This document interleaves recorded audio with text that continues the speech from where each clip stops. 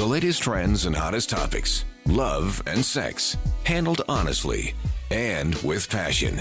Here's Dr. Laurie, CJAD 800. Welcome to the Friday edition of Passion, the night that, pretty much anything goes. I'm happy if you send me questions throughout the evening, that's fine. But I will share some of the latest stories that I found about sex, relationships, some studies, some surveys, some weird stuff, weird news. And again, yet another new term in the dating world. I'll tell you about all of that. So let me answer a couple of questions for you first, and then I will share some of the stories like death by orgasm, being mooned. That's a whole other term, and it's not what you think. Wearing your partner's shirt, a new mobile app that basically closes the male-female orgasm gap. We'll talk about cure for HIV. There's been a London man who seems to have been cured, and I'll tell you how that happened.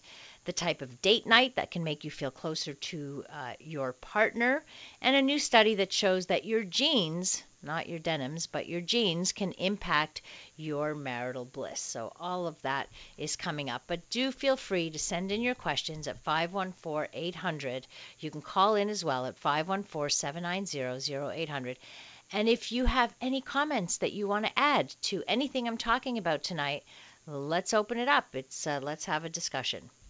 Hi, Dr. Laurie. I've always been attracted to curvy women, large boobs and round butt, and I thought it's my preference. After I listened to your show, I realized that I had never got hard by a slim, skinny woman. So if I can't get it hard without large boobs, does this mean this is my fetish? So that's actually a good question, because when you talk about fetishes, there's a different ways. There's the mainstream way that we talk about fetish, which is really a preference. This is the usual thing. We say, oh, I have this fetish or that fetish. When you hear about this just in everyday language, people are really talking about a preference. It's kind of it's socially acceptable now to use that term, whereas before it was a term that was used in the psychological literature and in the world of dysfunction, really.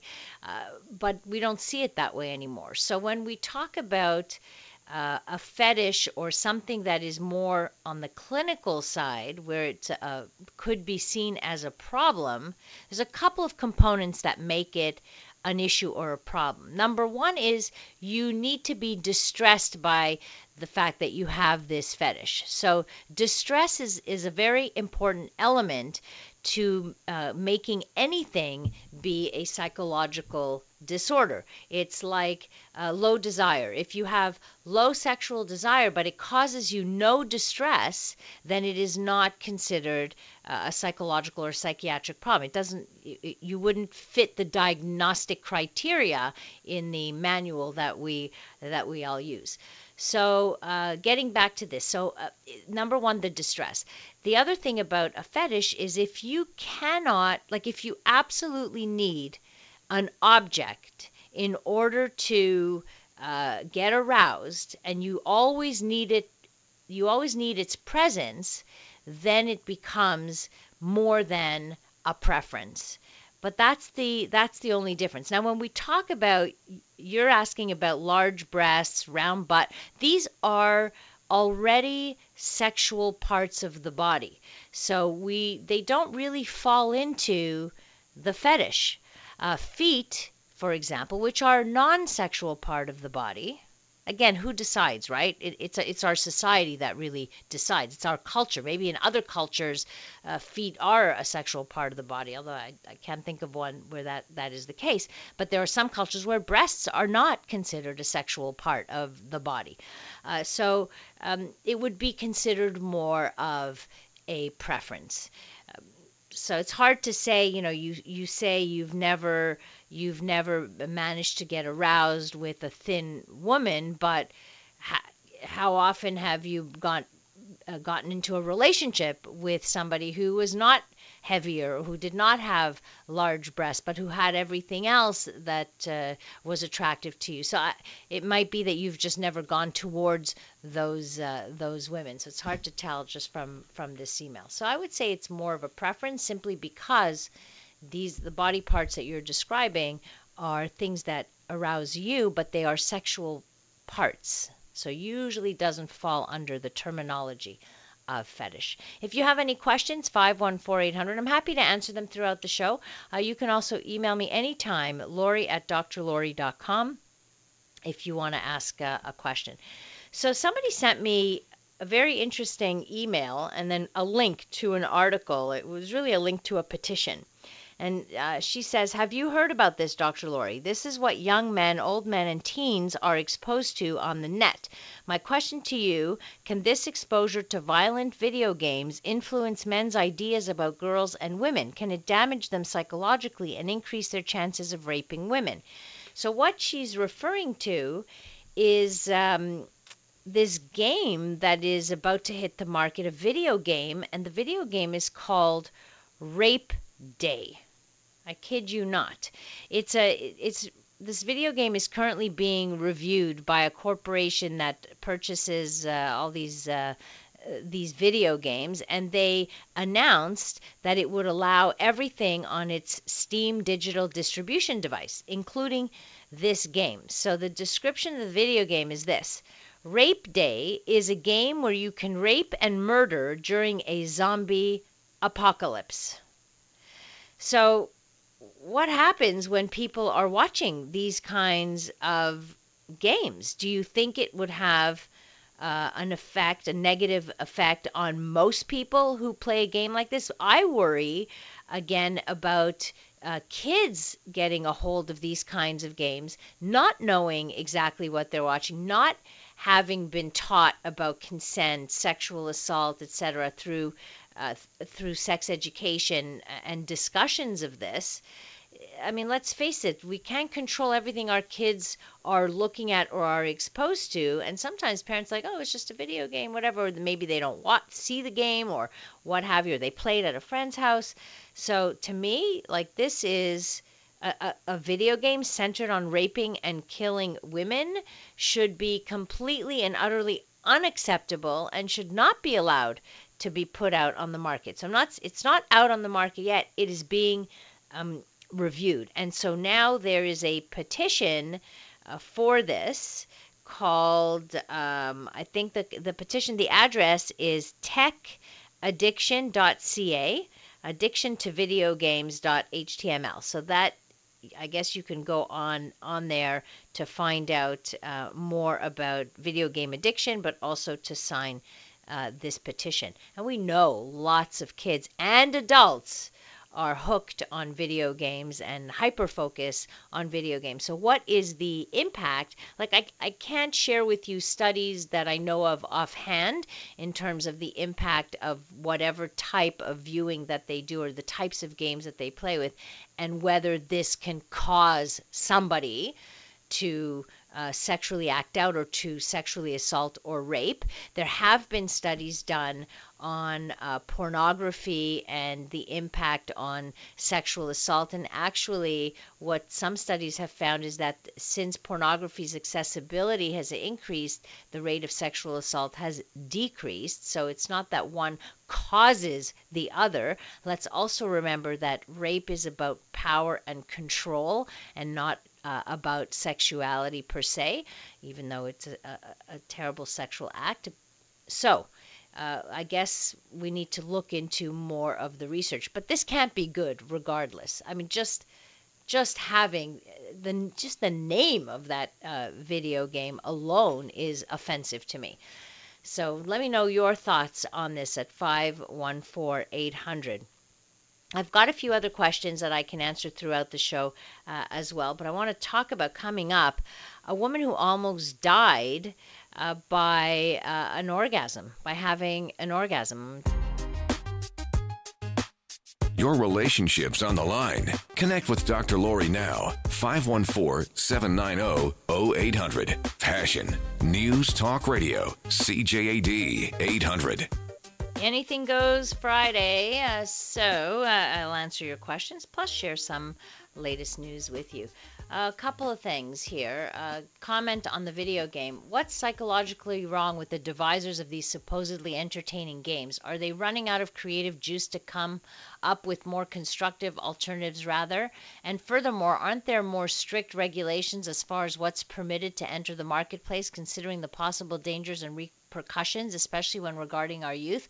I wish that were the case, although I can't say that I'm so familiar with the regulations in terms of these video games. I know that there are some sickly, violent video games out there. For those of you who know video games, maybe you can answer that question for us. What kind of regulations are in fact out there? But people find ways around it. They go underground. There's all kinds of ways, unfortunately, to get around, and people are savvy with the internet and can just find ways. So I don't know. I don't trust it so much. Texter writes, how much should I charge my partner per night for wearing my shirt? Yeah, I'll get to that story. Why do you want to charge your partner? Isn't it nice to know that wearing your shirt gives them a little more mental health? Isn't that reward enough? Why would you need to charge? Texter writes and asks a question. I'm with the most amazing woman ever. We have such a great relationship, and I'm over the moon with her. Now, when I see her, I get hard. When we kiss, I get hard. Even sometimes talking to her, I get hard. Sometimes, but lately I haven't been able to finish unless I stroke myself.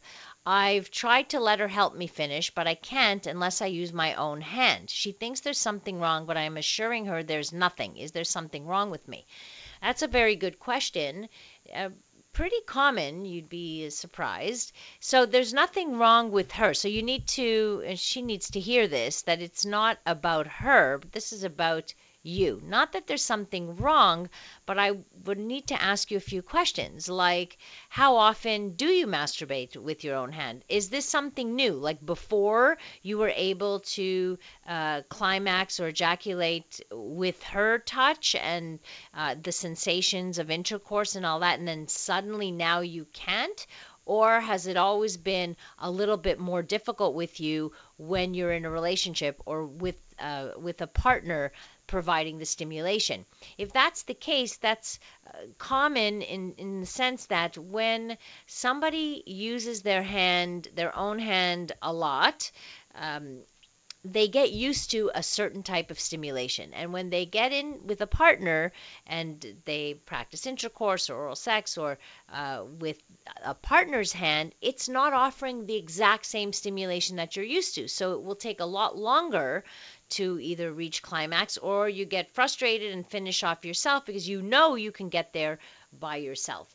So that would be the question I would have. And the best way to see if you can retrain yourself would be to stop masturbating altogether. Stop using your hand. If you don't climax, it's okay. Try the next time. If it doesn't happen again, it's okay. Eventually, you will. So I know that people feel like, okay, well, what if I really need to? What if I get blue balls, all that? But you need to retrain yourself. And this is how you do it. It's the best way that I know how to do this, or know how to tell you to do this. If you can answer some of my other questions, then please do. It will clarify it for me a bit more, and then I may be able to add more to that. 514-800. If anybody has anything they want to add to somebody's question or what have you, or to my answers, then please feel free to contribute. So this British woman had to go to the hospital after a very intense impending orgasm triggered a stroke. According to a report from the British Medical Journal, this 44-year-old woman suffered what's called a transient loss of consciousness while receiving oral sex from her partner. After the woman was unconscious for 2 to 3 minutes after the sex, her partner got nervous and took her to the emergency room. Once there, the man told doctors his partner's body had gone stiff during their session. The woman told doctors that she had a headache that she described as a 6 out of 10 on the pain scale. At first, doctors believed, based on the symptoms, that the woman had suffered a seizure.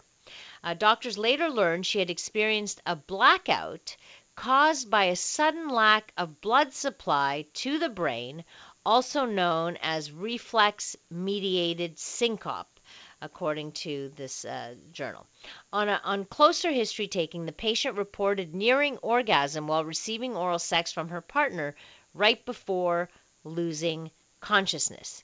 A CT scan and a CT angiography showed she had an aneurysm, leading to a subarachnoid hemorrhage, so a kind of stroke. The researcher said it is not unheard of for orgasms to cause stroke. I don't want to hear this, do you? This to me is a little scary. Activities, they say, that involve sudden increases in blood pressure and sexual activity is well described as a precipitant. Studies with intra-arterial monitoring during coitus demonstrate that during sexual activity, blood pressure as well as heart rate is very labile, with particular rises during orgasm. The report said doctors treated the woman with a procedure called endovascular coiling, which uses a catheter to transmit a tiny coil to seal off the aneurysm from blood flow. And then she was in the hospital for like 2 weeks, and that's it. So I don't know. This scares me? When I read this, I'm like, whoa, are we all at risk of a stroke with orgasm? Look, I think it's very rare. I mean, they say that of course, it's not unheard of, but how much is it heard of? Like, I wanted to know the statistics. How does this happen? I can tell you the statistics for dying of a heart attack, having a heart attack during sex. It's about 1%. So 1% of heart attacks happen during sex. And another study found that of that 1%, 70% of that 1%, it was a study of men who had had heart attacks. The men who had those heart attacks during sex were having sex with someone other than their marriage partner. So they were in fact cheating. That's 70% of that 1%. So it's very rare to die of a heart attack in bed, although some people would say it's a wonderful way to go if you're going to go, but certainly not at a young age. But anyhow, so I think that's really interesting. There really is no fear. Unless you have a heart issue or heart problems, then of course you need to talk to your doctor about that. But they say that if you can climb 2 flights of stairs without huffing and puffing, then you could also have sex. This is especially for people who are being rehabilitated after a heart attack, for example. There's a new term, and it's called being mooned. Being mooned. So it's not about mooning, which I grew up with. Oh, this is something teenagers did. Oh, let's moon, pulling down your pants and showing your butt. No, no, no. Mooning is the new ghosting. So here we go. We have to add yet a new term to our urban dictionary. There seems to be so many new terms, right? So really what it is, mooning is turning on your do not disturb feature on your phone. You know what that is, right? That the do not disturb feature is the moon. It has the sliver of the moon. That's your do not disturb sign. That's where the term mooning comes from. So basically, you turn on your do not disturb feature so that you will not receive any texts, calls, emails from anyone until you turn the feature back on. That's basically what it is. But why is this a thing? Why are we calling this mooning? So basically what they're saying is the iPhone's do not disturb mode silences everyone, temporarily turning off all your notification. But this feature can also be applied to mute certain people in group text as well. So they give you an example, like you've been dating someone in this group text, but you don't want to hear from them anymore, so you just moon out of the group chat and turn off notifications from them. You can still text them, but it won't show up in their notifications, and basically you've been relegated to their spam folder. That's really what it is when you text, right? Unlike if you have someone blocked. So when you block someone, it tells you that you're unable to message that person. So if somebody blocks you, it will say you can't message that person. But it never tells you that you've been mooned. So you don't know why they haven't responded. You think you've been ghosted, but you've been mooned. They say that mooning is a perfect solution to keeping your life drama-free. It's a great way to mute exes that you are maybe co-parenting with or what have you. I don't know.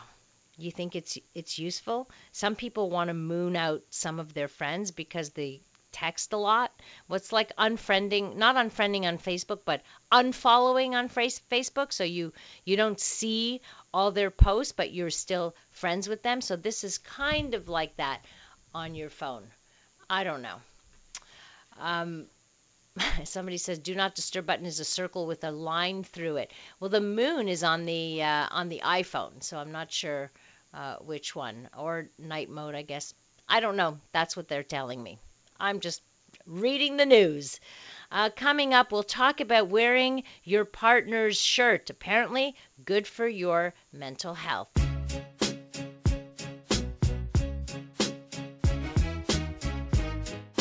From the pleasure to the pain and everything in between. Passion with Dr. Laurie. News Talk Radio. CJAD 800.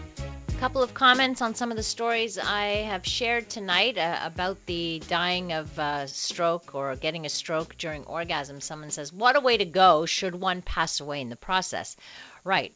You wouldn't want to get the stroke and then have all the consequences possibly of that. I don't know what I'm saying right there, but it is a way to go. If you're going to go, that would be probably a good way to go. At least people think that. And then for the shirts, which I'm going to share with you that information. So wearing my partner's shirt is good for my mental health, but I wear her underwear just once, and she says I need help. Haha, kidding, of course. And then on the video games, this Steam video game called Rape Day, which hasn't hit the market yet, but it is being reviewed, and there's a petition out to stop it. And I asked our listeners for any feedback they have about the regulations on video games, and Gray writes, there are a lot of regulations on video games, but video game designers is a now saturated business. So a lot of people are going into private business and designing games. There are now a number of platforms like Steam that cater to private designers to show off their work, and they do have certain rules to follow, but it's a lot more lenient.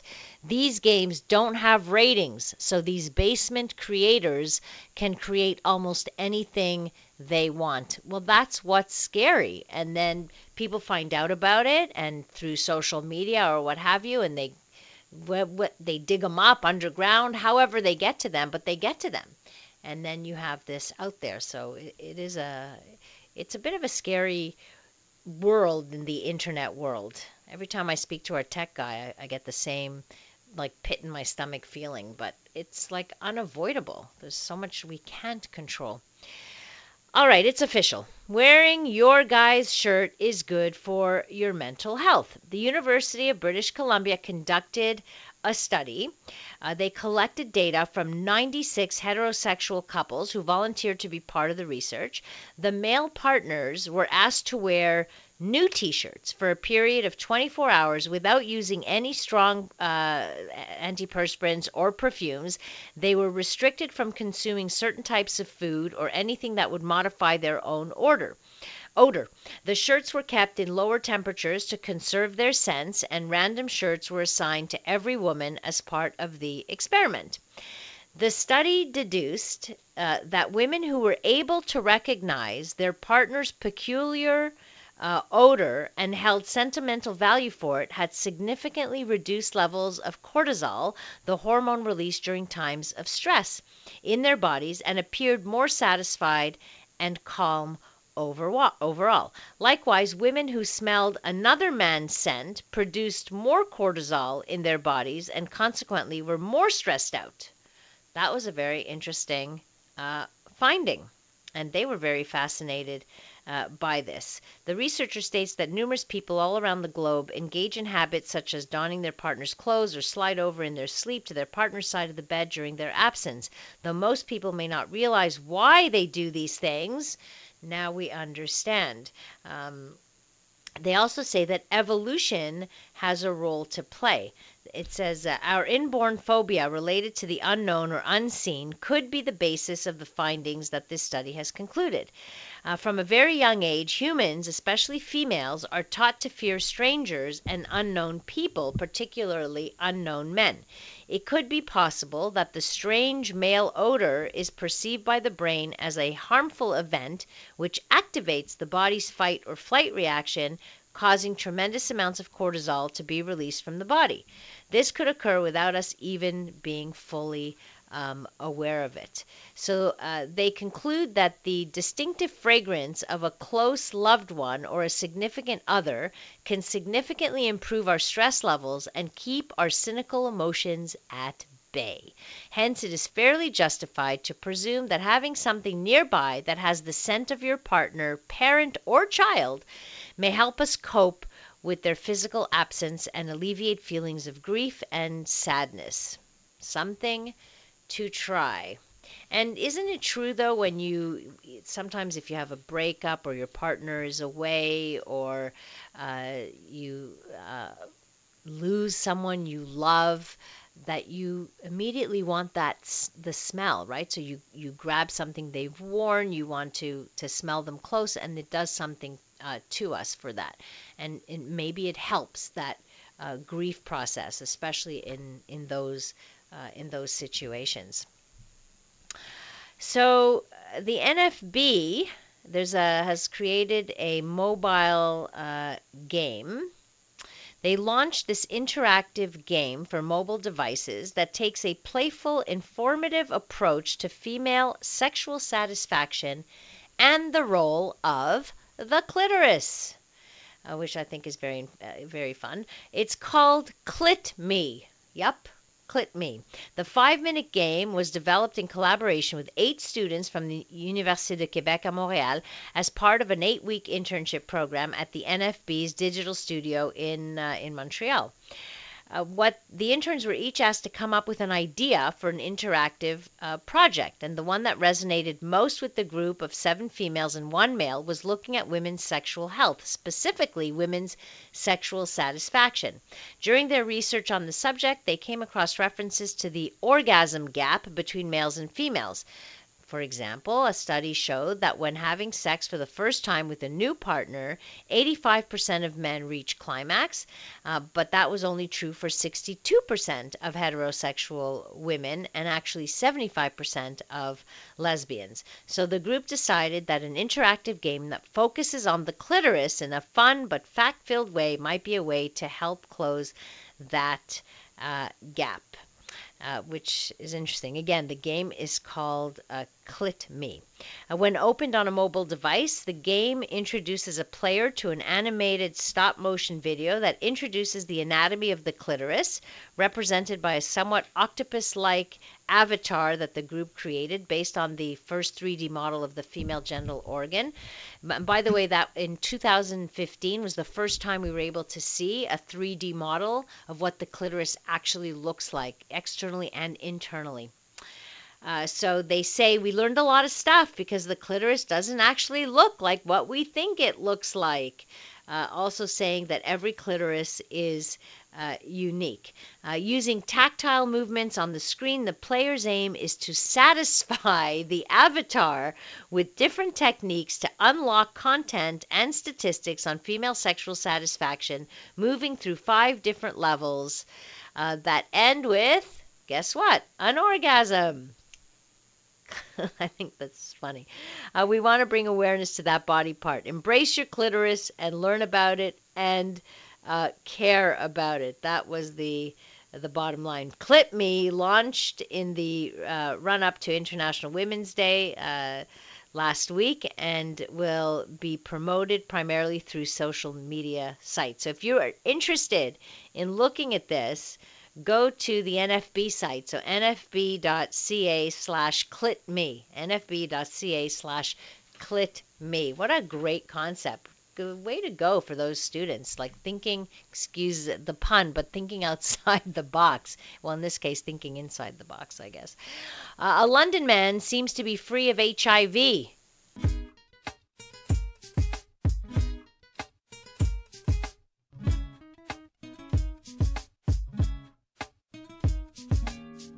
Straight talk that's all inclusive. Passion with Dr. Laurie. News Talk Radio. CJAD 800. Another story I want to share with you tonight. The headline was London man seems to be free of HIV in second such case. Originally there was a guy in the U.S. who was treated in Germany who is now 12 years post-transplant. By the way, they did this with a stem cell transplant. And until now, this guy, Timothy Ray Brown, is the only person thought to have been cured of infection with HIV, the virus that causes AIDS. They say, the researchers, that such transplants are dangerous and have failed in other patients. It's also impractical to try to cure the millions who are already infected with this, but they say that the latest case shows the cure of Timothy Brown was not a fluke and can be recreated. So the patient was diagnosed with HIV in 2003 and started taking drugs to control the infection in 2012. They don't know why he waited that long, in fact, because drugs have been available before then. So he developed Hodgkin lymphoma that year, and he agreed to a stem cell transplant to treat the cancer in 2016. With the right kind of donor, his doctors figured this patient might get a bonus beyond treating his cancer, a possible HIV cure. So they found a donor with a gene mutation that confers natural resistance to HIV. I didn't know this, but about 1% of people descended from Northern Europeans have inherited the mutation from both parents, are immune to most HIV. I don't know how you find this out just like that, but nonetheless, I guess if you are a stem cell donor, this is going to happen. So the donor had this double copy of the mutation, but they say that this is an improbable event, like it's not that common. So the transplant changed this patient's immune system, giving him the donor's mutation and HIV resistance. He then stopped taking his HIV drugs to see if the virus would come back. And usually when you stop taking the suppressants for the virus, it usually comes back within 2 to 3 weeks that you can see it in your system. But this did not happen with him. There is still no trace of the virus after 18 months off the drug. So now researchers from 8 countries are tracking 45 patients with cancer and HIV who have or will soon have stem cell transplants. So we'll see what's happening with this. Some people are a little skeptical to say that they are cured or in remission because it's still kind of a tricky thing because they don't have anything to measure it by. Like, what does that mean, you're cured, and until when? Like, when would it appear or not appear? But they do say that stem cell transplants typically are harsh procedures which start with radiation or chemotherapy to damage the body's existing immune system and make room for a new one. And there could be also complications. But anyway, for now, it looks like it's really good news, and it's certainly offering up a lot of hope for future research in HIV cure, because as of today, there really is no cure, except that the medications that have developed now, if you keep taking the medication, then it will not show up in your blood. So and so then transmitting it would be very difficult. So that's the news in that. Moving on to date nights. Here, according to a new study, a different type of date night can bring couples closer together. The research, which was published in the Journal of Marriage and Family, identified activities that spark the release of oxytocin, that bonding hormone, when partners do these things together. What are the things they do together that sparks this? At least this is what the 2 things that were studied. Painting and playing board games. those are fun things. I didn't realize the painting one because that's often a very solo activity, but certainly playing uh, board games. So participating in recreational activity does release oxytocin when you participate in activities with your partner. And that's doing pretty much anything. But I guess they were trying to measure like which things did release the most oxytocin. So they had 20 people who were couples who were living together or married. All of them filled out a questionnaire about family life, which was just doing that questionnaire was meant to trigger the release of oxytocin. Because other research has shown that even thinking about a partner can kickstart the production of that hormone. And so they measured this hormone throughout the study, and they found that at the beginning. Then the researchers randomly assigned half of the couples to play a board game for an hour, and then the other half to do a painting class together. Then they collected urine samples after the survey and the activity that they set them up with, and they measured changes in oxytocin levels. So they have to get the baseline, and then they can measure if it goes up or if it goes down or if it stays the same. What they found is that the oxytocin levels elevated after both of those activities, so painting or playing board games. But what they found was some slight differences. Men in the painting group had by far the largest change in oxytocin levels. So why was an art class that effective to release the oxytocin? Is it because it was a new activity? Is it because there was more encouragement during the art class? Your partner looking over your shoulder, touching your shoulder, saying, "Wow, good job, honey." Like these are the things that they noticed were happening. And they say that men have been shown to be particularly sensitive to the physical contact. And it's the physical contact, the touch, the partner's hand on the shoulders that boosted their oxytocin. So, bottom line is if you need a date night, you don't have to do anything extravagant. Take out you don't have to do a painting class. Go get a couple of canvases, paint at home, encourage each other, and play board games. That's the most simple thing, playing board games. And it does increase that and increases the level of closeness that you feel. So, try that for your next date night and let me know how that goes. That's it for us. Thank you so much for listening to Passion, and thank you for your texts and your messages. Thanks to our technical producer tonight, Dave Maroney. You can connect with me on social media at Dr. Laurie Betito or through my website, drlaurie.com. Coming up next, right here on CJAD, the CTV National News. Have a great rest of the evening, a fabulous weekend, and remember to live your life with passion.